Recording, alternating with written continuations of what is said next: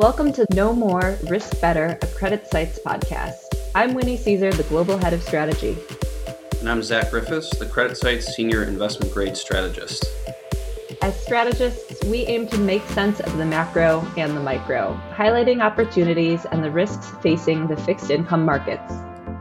As important as the macro call may be, we understand that credit investing, at its core, comes down to keen single-name selection, and we at CreditSights benefit from the expertise of our team of over 100 analysts across the U.S., Europe, and Asia.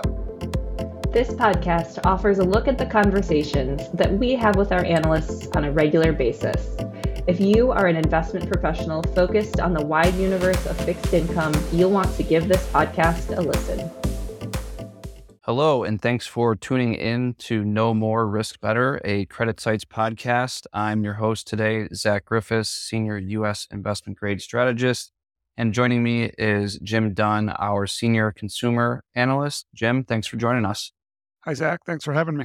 All right, so we've gotten to a pretty interesting point in the macro backdrop. We've got a lot of cross currents in terms of the economic data and what's going on with inflation, how that's impacting margins and other fundamental metrics for companies across a broad swath. But we're going to focus on the consumer goods companies today with Jim, who just put out a piece focused on margins and cash flow and kind of how that ties into the inflation backdrop. So I think this is particularly important as we're recording this on July 10th. We have CPI coming up. So a lot of good, important themes to kind of tackle here. And so, Jim, just to start us off, I think one of the fundamental questions you tried to tackle in this piece is kind of, are the price hikes that companies are still doing in your space cost justified, or is there more of an opportunistic aspect to it? So what's your thoughts on that topic? Yeah, I suppose that's a little bit of a philosophical question, depending on who you're asking. Management teams are certainly advocating that they're cost justified. There are several metrics to support it. Specifically, if you look at margins, both gross margins and operating margins, for most of the names within our space, if you do a comparison to pre-pandemic levels, most companies have seen margin compression. And the thing to note, though, in terms of magnitude is gross margin compression has generally been larger than operating margin compression, which speaks to costs of goods inflation. And that's certainly what management teams like to point to. But there have been mechanisms utilized to offset the impact, lower promotion dollars, efficiencies, cost cuts to minimize the operating margin impact. So the magnitude of operating margin compression has been lower. There are specific line items that management teams continue to point to as justifying the cost increases, although the amount of line items have declined since the peak inflationary period. Now, I said it was a little bit of a philosophical question because I think ultimately, so long as demand supports it, you can argue that they're justified, right? And demand is much more elevated relative to pre-pandemic. So consumers are to absorb many of these price increases, although pushback has increased more recently. And there's a couple other factors that I'm sure we'll talk to contributing to that. The thing to note, though, is that in terms of the philosophical debate, you've got companies, most recently like General Mills, advocating for additional price increases while increasing their dividend by a greater percentage rate than forecasted COGS inflation for fiscal 2023. So from a consumer's perspective, you're getting a lot of pressure from inflation all around. And ideally, consumers don't want to stomach that, but the demand is there and it's supporting it. So I think ultimately, the short answer is the argument weighs in favor of raising prices to pass through costs so long as the consumer accepts it. And I think there's enough data to support it. So in terms of costs, it seems like input prices are finally starting to come down, but margins are still generally under pressure. How are you sort of thinking about cost inflation as a whole and going forward based on what you've heard from your management teams, and our margins and the trends that you're seeing now and expecting going forward? Is that a big fundamental concern of yours? How are you thinking about all of those dynamics? I think that it was a much larger concern. When inflation immediately started to spike, the level of client inquiry we got about potential impacts on credit metrics was meaningful. As companies began to take pricing and catch up to cost inflation, those fears waned a little bit. I think they're starting to come back a little bit more recently as concerns continue to bubble around a downturn and as the consumer just becomes more cost conscious. But from a credit metric perspective, there hasn't been as much erosion of metrics like leverage as you might imagine, given the size of margin deterioration for most companies. The main reason behind that is the top line has increased so much, both because of price increases and underlying demand accelerating. So, one thing that we looked at in our recent report was free cash flow levels and trying to compare those to pre pandemic levels. And what we found is while most companies have seen margin compression, most companies have also seen pretty sizable improvement in the ratio of free cash flow to total debt. And that really just speaks to the higher top line. And many management teams have spoken more towards profit dollars than profit margins. And ultimately, that means that they're just willing to concede a little bit on margin because they're keeping cash flows stable or increasing cash flows. So from a fundamental perspective, it's not a huge concern. It's actually the cost inflation and margin compression has sort of coincided with management teams generally taking a little bit of a more conservative posture towards leverage targets, long-term leverage targets. There are exceptions to this on a company-specific basis. We can speak to that in a little bit, but for the most part, it hasn't resulted in significant deterioration in credit metrics. So that's helpful. I mean, it's interesting to think about how being able to pass on price increases, which have been substantial in demand, has really held up. One of the things that we've looked at quite a bit on the strategy team as we kind of form our views is looking at excess savings in the system, how that's come down from maybe nearly 2 trillion at certain points over the past couple of years to maybe closer to 500 billion now. And one of the things about those metrics is it really doesn't take into account what of that cash has been put to work either to pay down debt or is invested in the stock market or bonds. And so when you think about the health of the consumer or household balance sheets and how that flows through to demand for consumer goods, kind of where do you think we are in that cycle? I guess just to frame up how we're thinking about it, we think that the consumer can remain a tailwind for the U.S. economy as a whole in 2023, but the tailwind from, let's just say, excess savings is diminishing. Is that kind of consistent with your view, or are you looking at it a little differently? Yeah, as always, when discussing the decline in excess savings, I think it's critical to look also, as we always do, to the unemployment level, because it's not just, as you well know, Zach, it's not just savings that consumers are using to fund their lifestyles. And generally, in terms of discretionary mindsets, we do think so long as the consumer is gainfully employed, they will be able to continue to spend where they want to. However, the decline in savings rate has a mental impact on consumers. I would wager to say that if your savings are declining, you're generally going to adopt a more conservative spending outlook. It does serve as an important cushion for a lot of consumers. I think more so in terms of spending habits, it impacts the discretionary categories than consumer staples categories.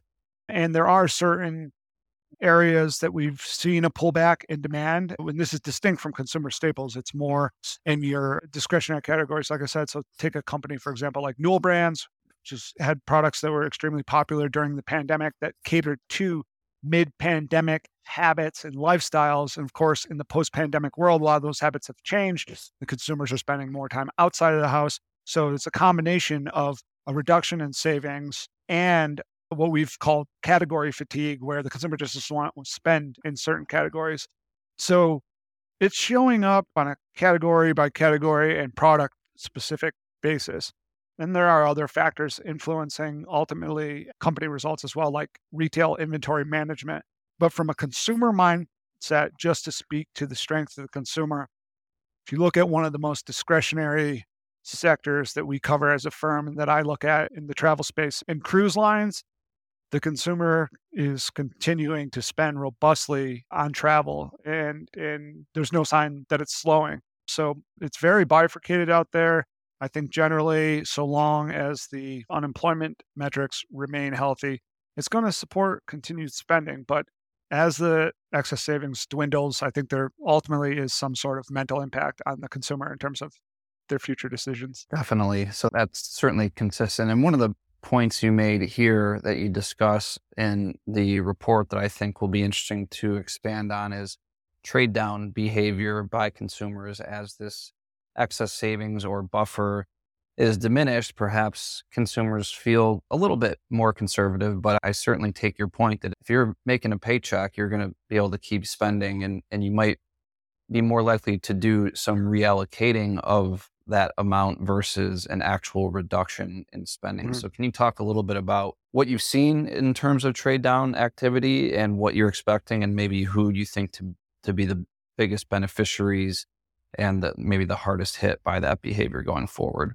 Yeah, I'd say if you go back a couple quarters when really trade down discussions started in earnest, the perspective from the corporate level was that it was mostly the lowest income tier that was experiencing the largest magnitude of trade down. I think they were most impacted by inflation, generally had lower savings, ate through them more rapidly than other consumers.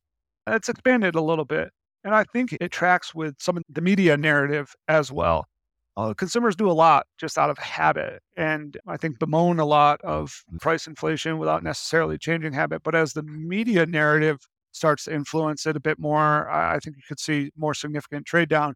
And so there has been a lot of attention drawn recently to this idea of greedflation. And of course, we started this podcast by talking about whether cost cuts are justified. I think if you ask any consumer, they would answer no. And so as they become more aware of it generally, I think maybe it could influence purchasing patterns a bit more.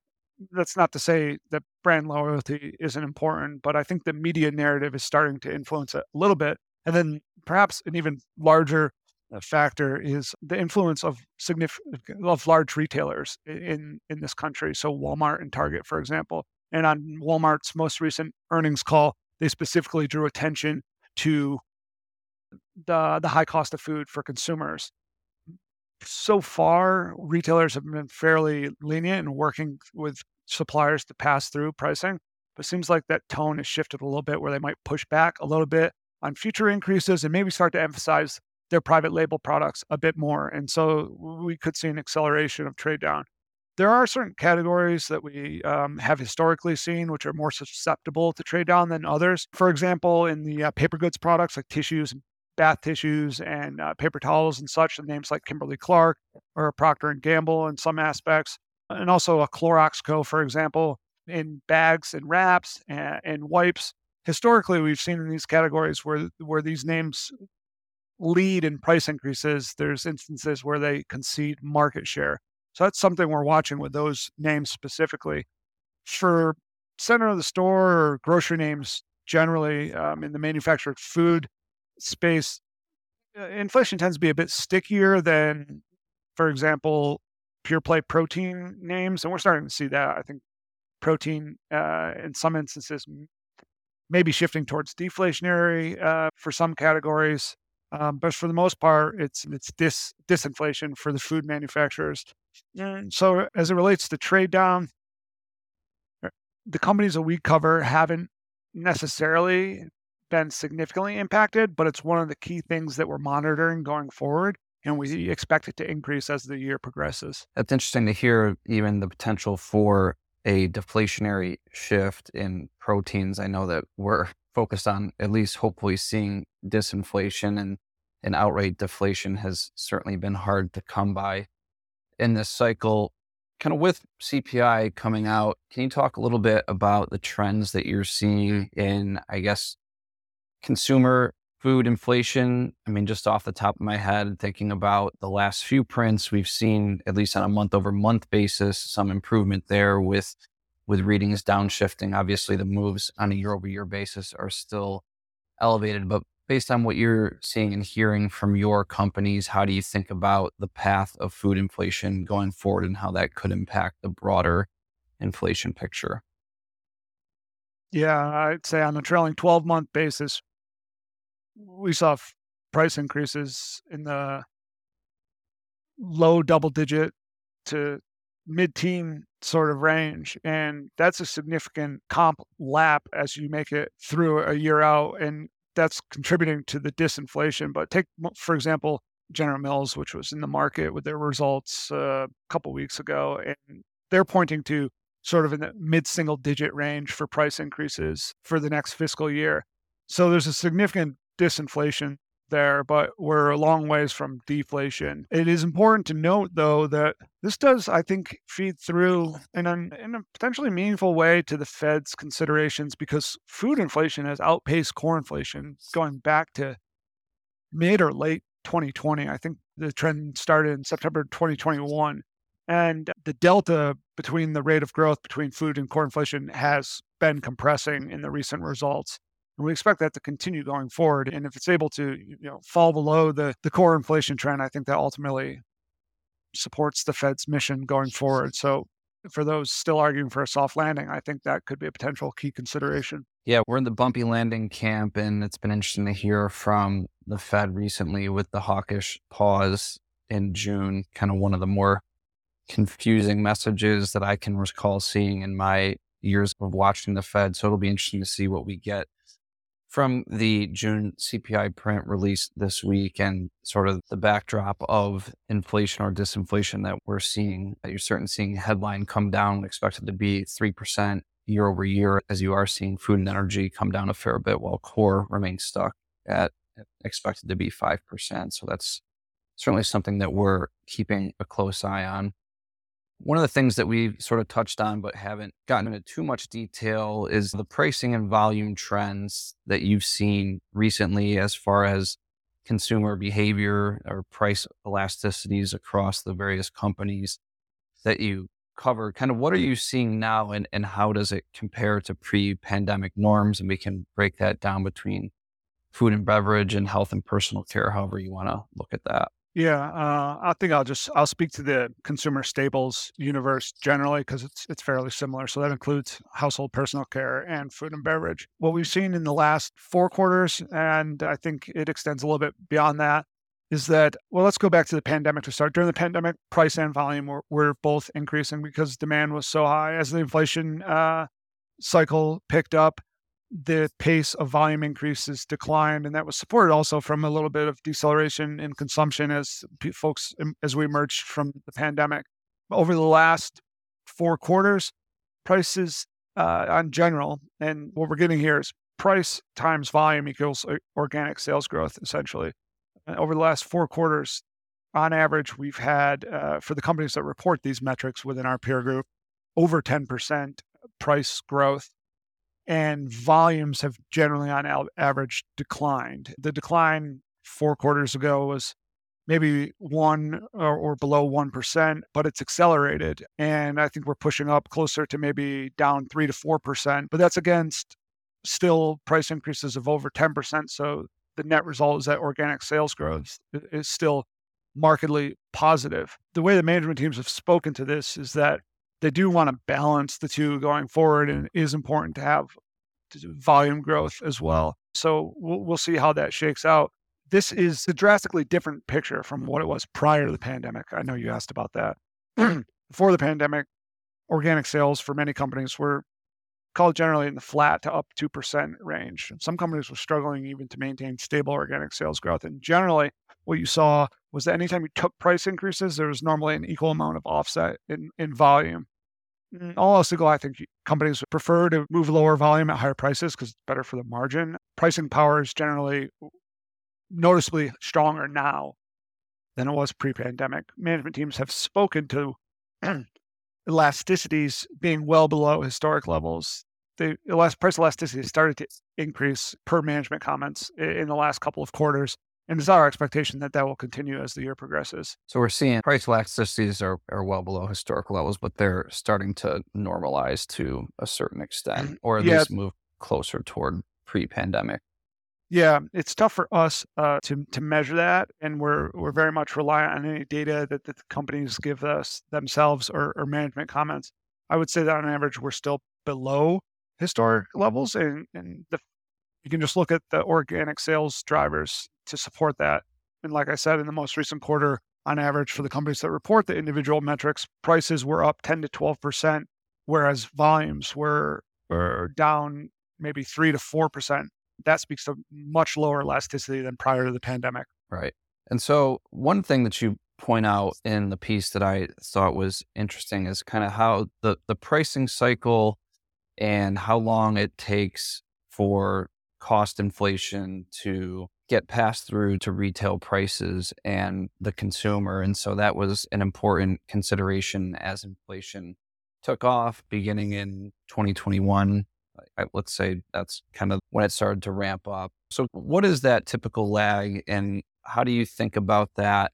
I know I mentioned at the outset that we are seeing month over month outright declines in headline PPI. And so thinking about when we could start to potentially see that in the CPI numbers. And I know you can't take your sector and apply it to every aspect of consumer prices, but can you talk a little bit about that dynamic? Yeah, I think the best way to think about it is if there were one phase of cost increases, one spike in inflation, we would generally expect, based on company comments, for it to take 60 to 90 days for price increases in response to that spike to make its way through to consumers. It seemed like that got stretched out during the last inflationary cycle because there were so many rounds of inflation spikes. But on average, I think it's safe to say it at least a quarter for those to make their way through. And it creates a gradient as the rate of decline extends for multi-period phase or whatnot. So right now, what we're considering is that if you do have names like Walmart saying we need to draw attention to high cost of food, that it's probably going to be back end of this year and maybe in the fourth quarter when, if they do start to take action, maybe start to see those results. Because I think it's going to be a push and pull where producers really want to hold on to price increases because it's certainly benefiting them. But I think 60 to 90 days is what we've heard. So on the high end of that, it's around a quarter. And so this has all been extremely helpful and kind of, especially for me, framing up my thinking around inflation and, of course, what that means for the Fed, what that can mean for the broader markets. But let's talk about what companies you've either changed your rec on or want to highlight are maybe likely to outperform given some of these cross currents from a margin and free cash flow perspective. Hit us with some of the key takeaways from a name by name perspective and recommendations that you either are maintaining or adjusting. Certainly, I think let's start with names that we're concerned about. We've identified names like Clorox, Kimberly-Clark, a little bit to a lesser degree, Conagra Brands, and also Colgate-Palmolive. Clorox, Colgate, and Kimberly-Clark are three names that have all seen the most meaningful margin compression relative to pre-pandemic. It speaks a bit to their exposure to underlying commodity inflation that's a larger magnitude than most of the other names. And in these categories in particular, we tend to see the consumer trade down more rapidly than they would in other categories. So that speaks to a greater level of price elasticity and perhaps lower pricing power. And for a name like Clorox, historically, when they lead in pricing in certain categories, specifically bags and wraps, we've seen them concede market share. And they recently took a price increase in that and other categories ahead of competition. So we're a little bit concerned going into the next quarter, specifically in areas like bags and wraps, and also I think in Kingsford charcoal. There's some other headwinds that retailers spoke to with a wet spring, and I think competition and promotions have increased in that category as well. So we're cautious on a name like Clorox. And then when you make similar evaluations with Colgate and Kimberly-Clark, we just think there's more attractive relative value considerations that you can take exposure to while avoiding any event risk around private label pressure or further margin compression. I mentioned Conagra Brands. That's a name that saw a leverage increase as we emerged from the pandemic and as the inflationary cycle picked up. Leverage spiked well above management's targets at the high end of what you would consider reasonable for low triple B name. They got a long runway from the rating agencies to reduce leverage, and management took a more conservative long-term approach to its leverage target, reducing it from 3.5 to 3 times. But leverage is still elevated, and while they have made progress in the last 2 quarters, if all of a sudden we start to see more private label pressure or trade down at the consumer level, and that stalls out, there could be ratings downgrade risk. And as a cuspy name, given that it's low triple B, we've remained cautious on that name. And then just to offset names that we're concerned about, there are names that have done well during the pandemic in terms of managing the cost inflation environment. And a name like Kraft Heinz, for example, is a name that we like, and we think that we'll continue to be able to manage through the inflationary environment. Those are all investment grade names. I think it's worth mentioning a high yield name that we cover in Newell Brands, because they represent a lot of the headwinds that I mentioned earlier with category fatigue. And so the issue that's happening at Newell, and this is a name that we remain cautious on, both because we're not convinced that this operating story has stabilized and we think leverage can continue to increase and the potential further ratings pressure. From a consumer's perspective, Newell did great during the pandemic. Their categories benefited from pandemic demand, but as trends shifted from goods to services, they started to get a meaningful tailwind, and then they were impacted by retailer inventory management actions, with retailers like Walmart keeping inventories lower than they had historically because they knew consumer demand wasn't there. And this happened at the same time that Newell was experiencing significant cost inflation, so they didn't really have the pricing power to pass through higher costs. In the last quarter, they spoke to taking structural price increases that they argue are necessary for the long-term sustainability of various products in their portfolio. If they're not able to get those price increases, could get real hairy for some of their brands if they're not sustainable from a margin perspective. And we're not convinced that demand's all of a sudden going to come back for those categories. So we'll see there. That's certainly a name that we're definitely cautious on. Awesome. Well, I'm going to end with one. I'm going to put you on the spot here, Jim. Upside, downside, or on target or on consensus CPI print this Wednesday? I think the trend's been more or less on point. So I'm going to say on consensus, but I do think that we're going to start trend to surprising favorably in terms of the inflation equation. And maybe food disinflation contributes to that, but I think you're starting to see some encouraging prints from rent inflation on a year-over-year basis as well. So for the next print, I'm going to say consensus, but I do think we start to see some improvement. Love it. That works great for our Fed call as well. So Jim Dunn, thank you so much for your time. This was extremely helpful and good chatting as always. Yeah, nice talking to you as well, Zach. All right. Thank you all for joining, and we will catch you next time on No More Risk Better. Have a good one. CreditSights disclaimer. All price references correspond to the date of this recording. This podcast should not be copied, distributed, or reproduced in whole or in part. Neither CreditSights nor its affiliates makes any representation or warranty as to the accuracy or completeness of any information contained in this podcast. CreditSights is not providing investment, legal, accounting, or tax advice, is not providing research or making any recommendations, nor is CreditSights offering or soliciting any transaction with respect to the purchase or sale of any security. The receipt by this listener of this podcast is not the giving of advice by CreditSights or its affiliates.